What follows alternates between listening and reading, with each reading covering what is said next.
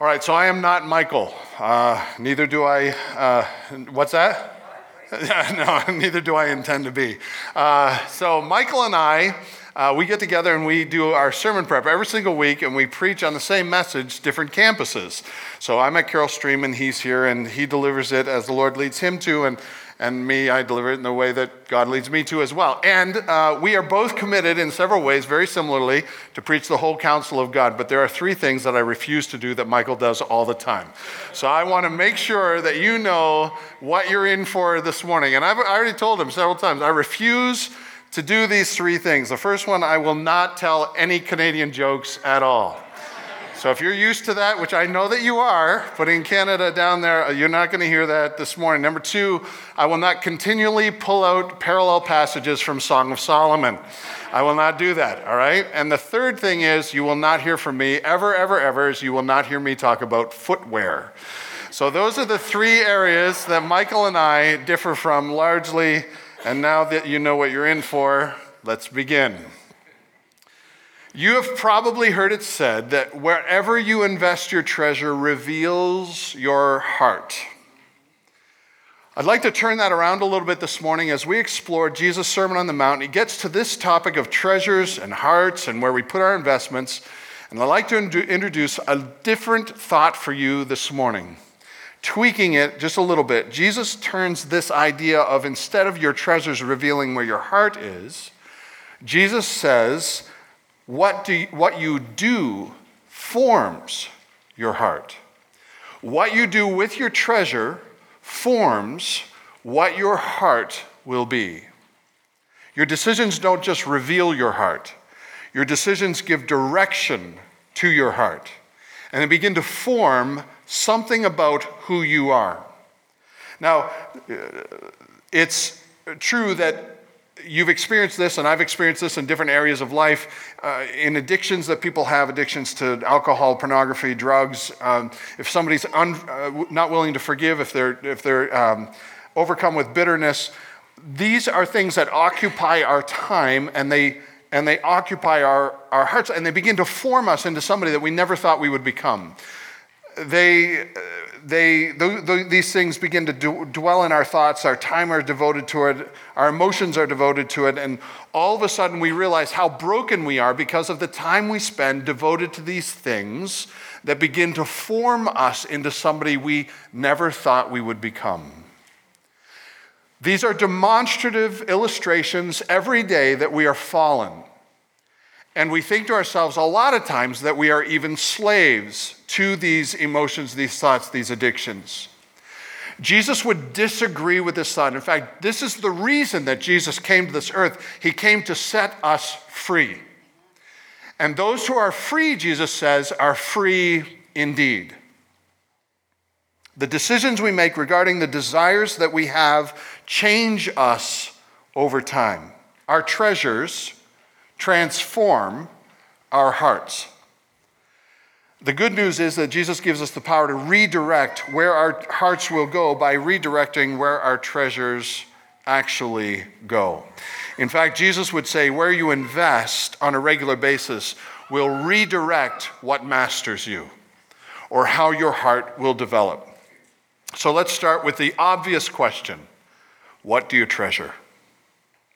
Jesus begins this conversation, the Sermon on the Mount, in Matthew 6 and verse 19. If you'd like to turn there in your Bibles, this is where we're going to jump off. Jesus continues this conversation we've been having on the Sermon on the Mount by saying, "Do not lay up for yourselves treasures on earth, where moth and rust destroy and where thieves break in and steal. But lay up for yourselves treasures in heaven, where moth or rust do not destroy, and where thieves do not break in and steal." This passage of Scripture, Jesus introduces to us this idea of not revealing but pursuing. What do I mean by that? Read with me the first 6 words here. Do not lay up for yourselves. And then later on he says, but lay up for yourselves. This is not a passive action. This is an active thing that Jesus requires for us to do. Actively lay up for yourselves treasures in heaven. This is the antidote becoming a victim of your circumstances. Remember, Jesus is telling us to pursue the heavenly rewards. We've already talked about fasting and prayer and giving. We've already talked about those things. And as we do that, we increase our devotedness to God. It gives us a boost in our spiritual lives so that we can grow in an extra special way closer to God's heart. And now he turns to something that's a little more concrete, a little more tangible. He turns to our treasures. He moves to something that we can put our hands on. And he says, here's what I need you to do. Beyond giving, beyond fasting, and beyond prayer, you need to actively introduce into your life actions that invest things that are your treasure into the kingdom of God. And in this way, your heart will be transformed. It's also interesting that he does not start the conversation with money. Typically, we have a tendency to go right to the money part of things, and he does get there a little later, but he begins instead with the idea of treasure. Why is that? Because many of us treasure things that are not money. Things that we treasure are our treasures. Some people treasure their Reader's Digest collection. You can treasure a lot of things in your life. And he doesn't necessarily talk about money. Why do I say that? You might say, well, Craig, he talks about money later on. Because he says, don't lay up for your treasures that can rust or moths can eat.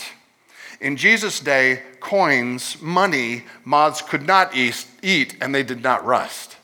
Here's one illustration.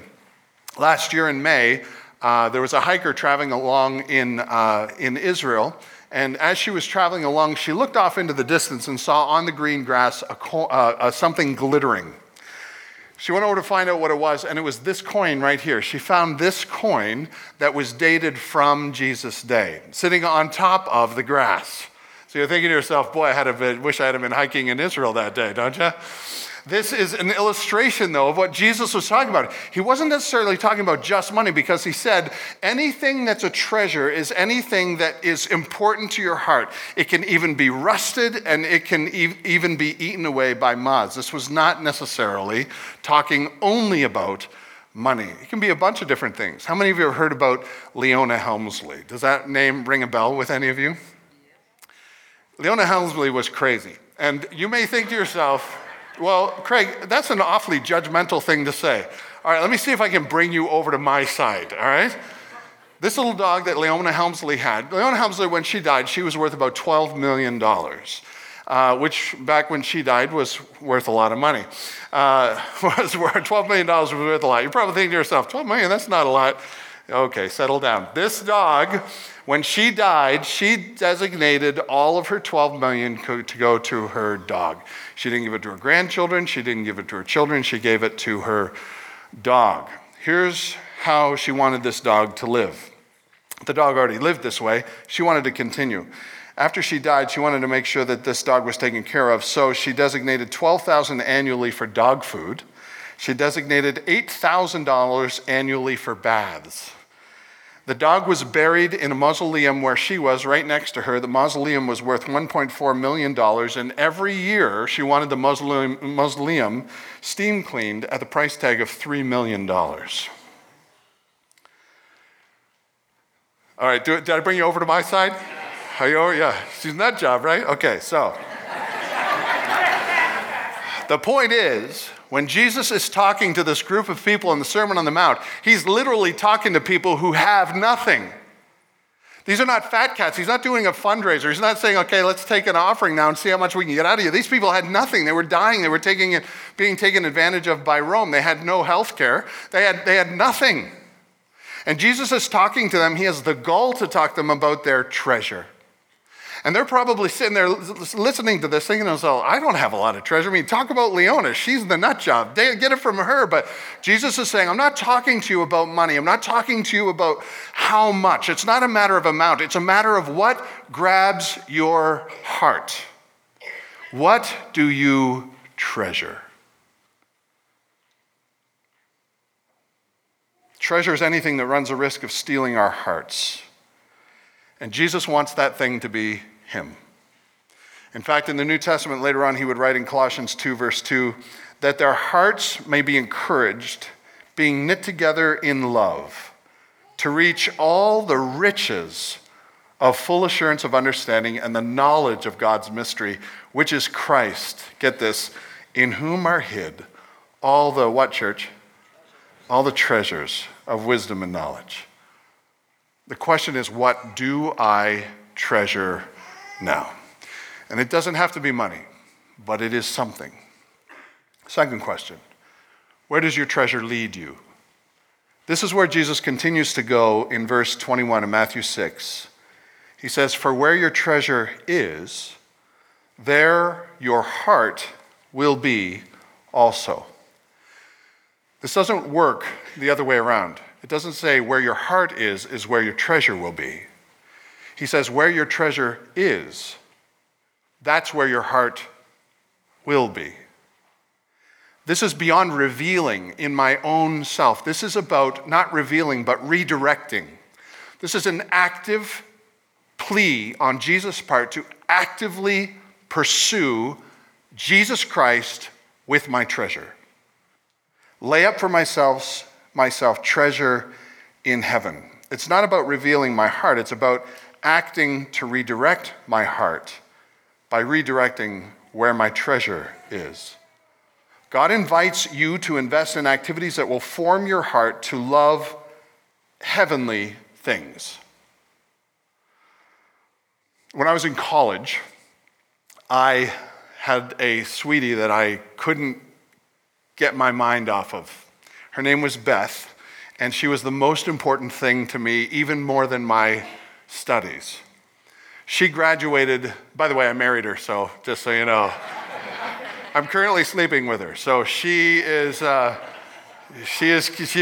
best thing that's ever happened to me. So, she graduated the year before I did. She moved to Virginia Beach. I was still in Tennessee, and I had no cash. I was a college kid. I was poor. And so I started thinking to myself, well, how in the world am I going to get to keep this relationship going? Because she's in Virginia, and I'm in Tennessee, and she could find somebody else over there, and I got to keep it going. So how do I do that? I need gas for my car. I had no money for gas for my car, so I started thinking of all my options to fill my car up with gas. And I found out that there was this great program where you could sell your blood, and you could get money, and I could use it for gas. And so I thought, oh, fantastic. So I got a bunch of my friends together, and we went down to this blood drive, and they were giving out like $25 for not blood, plasma. I found out when I got there, it's plasma. So we went into this big gymnasium. They had all of these gurneys on wheels, and they put us on one of these multiple gurneys, and I waited there, and already I'd never given blood before, so I was a little anxious about it. I wasn't quite sure what the whole thing involved, and they came over to me and they said, no, we're not going to take your blood. We're going to take your plasma. I said, do whatever you want. Take whatever you want. But what I didn't understand is that when they take plasma, they actually take your blood out, they spin it around, drip the plasma out, and then put the blood back in. Then I started getting nervous. The more I thought about that, the more I thought, something about this isn't not right. How can they take out the blood out of me, take something valuable out of it, and then put it back? They're giving me junk to put back in, right? There's something wrong, something missing, deficient out of what they're putting back into me. The more I thought about it, the more clammy my skin got, the more sweaty I got, and I couldn't stop thinking. And there was a movie, and it was supposed to get your mind off things, but all I could think about was this little machine that was whirring this plasma out and then putting the blood back in me. By the time they came over to unhook me, and I was so grateful when they finally showed up, they came over to unhook me. I was a mess. My shirt was all wet. I was all sweaty. I was clammy. And they said, it looks like you're all done. I was going, no, thank God. Okay, get it out. So they took it out. There's a girl beside me, a girl that we had, that was a friend of mine that she got put in the gurney beside me. And she was a girl. You got that, right? So she's sitting next to me, and they said, okay, when you feel like you can sit up and dangle your feet, just go ahead. Just put the little dab on yourself, and you'll be fine. So I was laying there talking to my friend, and we were talking, and then all of a sudden she sits up and dangles her feet. And I think, well, she's been here as long as I have, and I'm still sweating. My clothes are all clammy. But she's a girl, so certainly I can sit up, and because I'm a man. So I turned over. Yeah, now you hate me, right? I can't wait to get Michael back. So I turned around, I dangled my feet, and the next thing I knew, I was on the floor. This was a gymnasium floor, no carpet, gymnasium floor, Blood was all over the place. I had a guy sitting on my back, holding me down on my back. I had another guy with his arm around my head, holding my head, who was trying to stop me from slamming my face on the floor, splattering blood everywhere. The girl that I was just talking to, she was over in the corner. She was just crying her eyes out, scared to death. Everybody's looking at me, still hooked up to the machine, looking at me on the floor, and I had broken my nose on the floor of the gymnasium.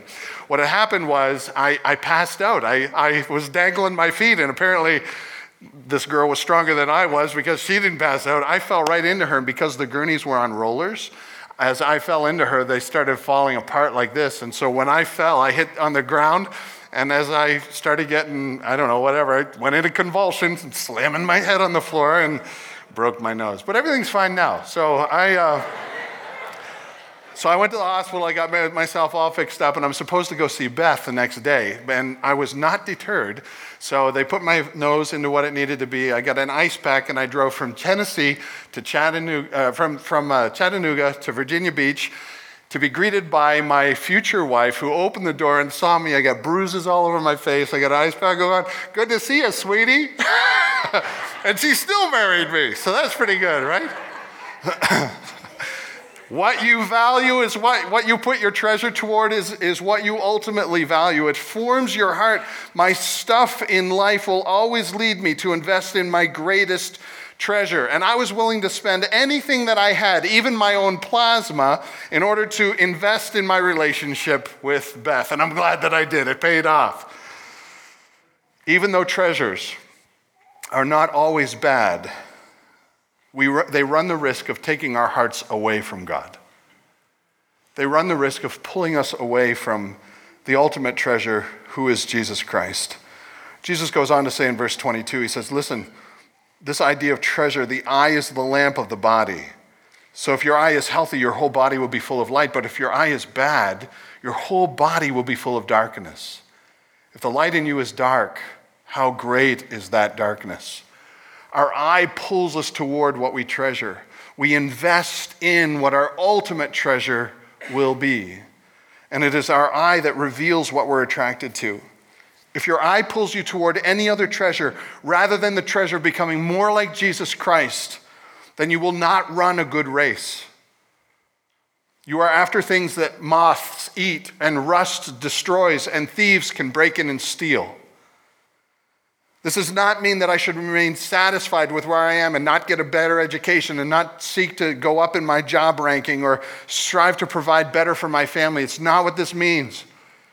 All of those things are good, but if my desire for more overwhelms my desire for Him, then I can easily be distracted and I can run a bad race. Even to the point where I become dissatisfied with everything, including God Himself.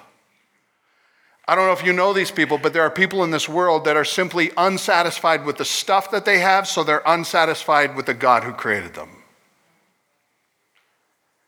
This is what Paul talks about in 1 Timothy 6 and verse 6. He says, godliness with contentment is great gain. For we brought nothing into this world and will take nothing out of this world. And if my heart gets off track on this, the dangers are intense. Paul goes on to say in verse 9, those who desire to be rich fall into temptation, into a snare, into many senseless and harmful desires that plunge people into ruin and destruction. And if my desires get so off key to the point where I value treasures that can fade over the treasure that is Jesus Christ, I can be plunged into a world of pain where I'm chasing my own tail and never satisfied. Which brings us to the next question. How are my treasures transforming me? Paul goes on to say to Timothy in verse 10, a verse that you're probably familiar with. The love of money is the root of all kinds of evil. Notice that it says all kinds of evil. Money is not evil, but the love of money will lead you into all kinds of evil. For instance, if I were to offer you $1,000 to lie to hurt somebody close to you, would you do it? If I were to offer you $1,000 to key your neighbor's car, but assure you could get away with it, would you do it? If I were to offer you $1,000 to bear false witness in court, or to lie on a test? Cheat. Would you do it? Now you might be here thinking to yourself, Craig, no, of course not. Of course I would never do that. Okay. What if I offered you 100,000? If I offered you 100,000, would you lie to hurt somebody you love? Would you cheat on a test? Would you lie in court? Would you key your neighbor's car? I mean, what if I offered you $1 million? What is your price? Because if the price of your integrity has a price tag, then your treasures are in the wrong place. Judas sold Jesus out for 30 pieces of silver. I wonder if they started the bidding at 30. I wonder if he would have done it for 25, 20, how about 3? All we know is that he was willing to sell his soul for 30 pieces of silver. And I wonder sometimes what my own price tag would be. It's not a sin to have things. That's not what we're talking about.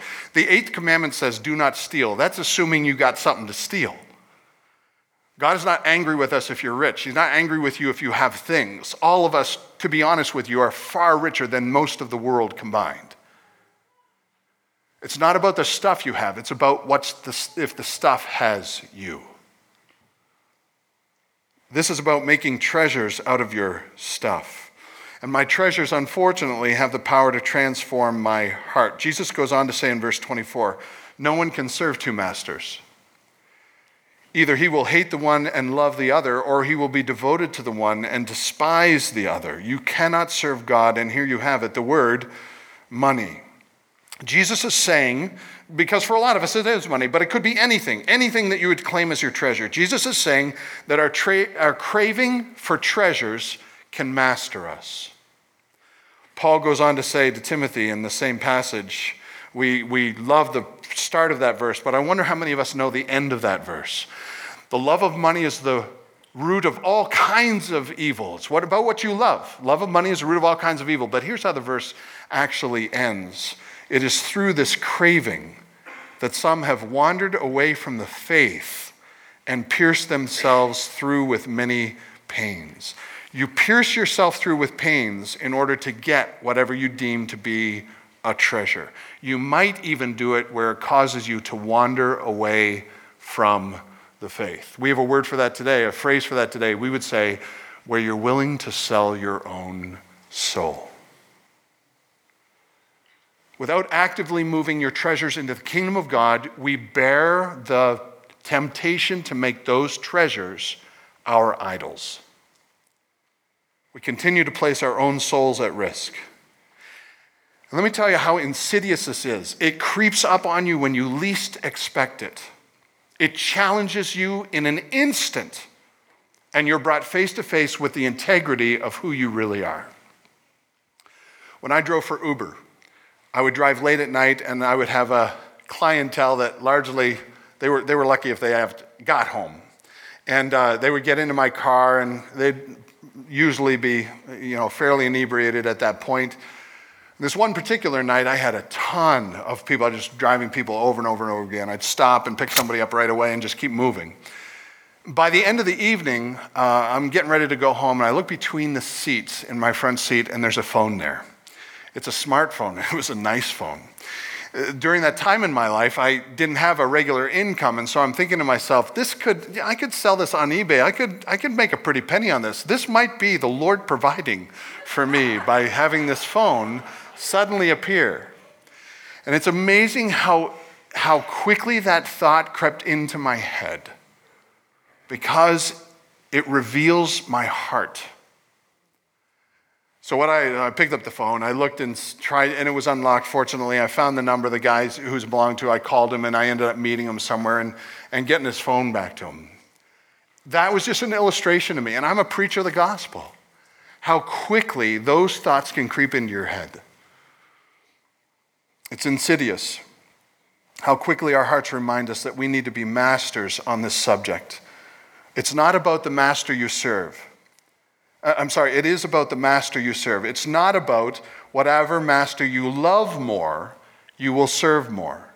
Jesus is not saying whatever master you love more will form who you serve more. What he is saying is whatever master you serve more forms who you will love more. This is an active, intentional act on my behalf to use whatever I value as treasure here to invest in the kingdom of God so that I can constantly retrain and redirect my heart to put Christ first. Because you end up loving that which you serve. Say that one more time. You end up loving that which you serve. Whatever master you serve will form who you love more. Where you put your treasure will determine who you love. Jesus says it this way, your heart will be also. We have a tendency to mock the Old Testament Hebrews for falling prey to idol worship. We think to ourselves how silly it is to actually have like a piece of wood that you put on your mantle, or Rachel hid one under her saddle on her horse. You remember that story? They had these idols that they carried around with them, and they were willing to do anything for these idols. These idols, they worshiped these idols, and God was constantly telling them, get rid of those idols, get rid of those idols. And we look at them and we think to ourselves, how silly it would be to worship something that you can carry around. And then we think to ourselves, how often we carry around our own idols. In our purses, sometimes we even sit on them. We carry around anything that we end up serving is defined as our idol. And if you're willing to sell out your soul to $1, you've identified your idol. I need to retrain my thoughts on this subject. And Jesus invites me to do that and to form a deeper love for him by engaging in activities that redirect my heart. Activities that redirect my investments so that it redirects my heart. Now, the good news about this is when I do that, my money and my treasures, whatever category that would be for you or for me, whatever that is, those treasures can be redirected so that other people can worship God more. The way I use my treasures can influence somebody else to love God more. This is a principle all the way through Scripture. Here's a great verse on that, 2 Corinthians 9:11. You will be enriched in every way, to be generous in every way, which through us will produce thanksgiving to God. When you invest your treasures into kingdom stuff, into kingdom principles, into growing and investing in what God is doing in the world around you, you are bringing people into a category of worshipers. If they benefit from your investment, you have used your idols, your treasure, you have used your treasures to help other people love and serve God more. God can help me. He can change my desires, but I must first start by submitting to his plans. I must make my life about investing in his kingdom first. And please remember, this does not come down to amounts. This has nothing to do with the amounts we have. It comes down to where we invest what we do have. It's the principle of good stewardship. And Jesus says we can redirect our hearts by redirecting our treasures, no matter what they are or how much we actually have. This is about behavior leading emotions, not the other way around. A good illustration for this is when somebody first goes on a diet and you talk to them, they're miserable, right? They're unhappy. Why are you so